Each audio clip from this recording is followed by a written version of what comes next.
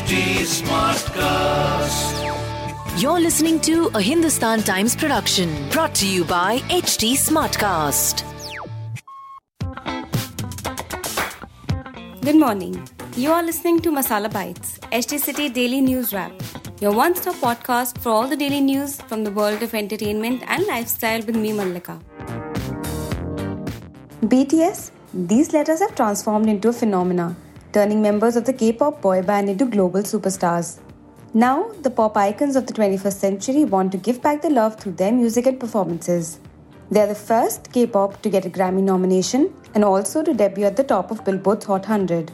When asked how do they rejoice, the band, in an exclusive interview with us, says, "First thing we do is celebrate with ARMY, our fans.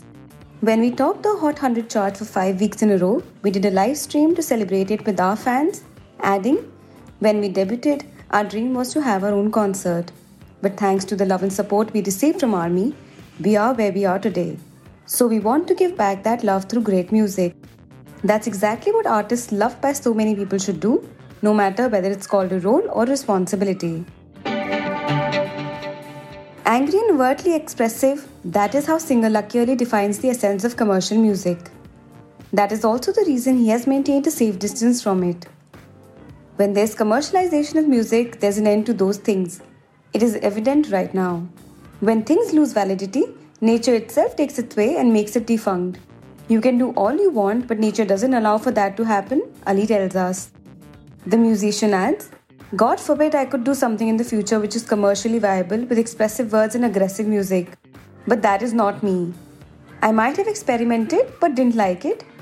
Ali maintains he doesn't like space or any music that brings aggression. Instead, he likes music which is about a peaceful vibe and that keeps him on his toes.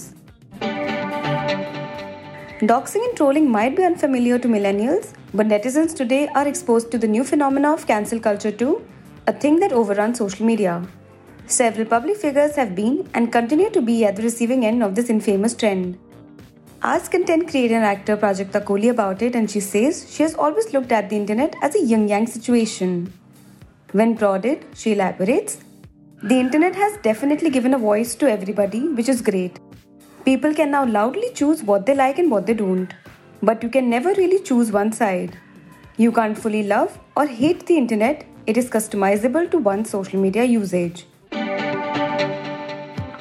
To read more about the news briefs I shared, please pick up a copy of Hindustan Times today. If you don't have access to a physical copy of the paper, please log on to www.paper.hindustantimes.com and read the stories. Do like and follow us in HT Smartcast. We are present on Facebook, Instagram and Twitter.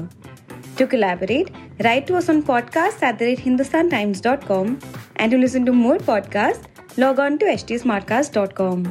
Thank you. This was a Hindustan Times production brought to you by HT Smartcast. HT Smartcast.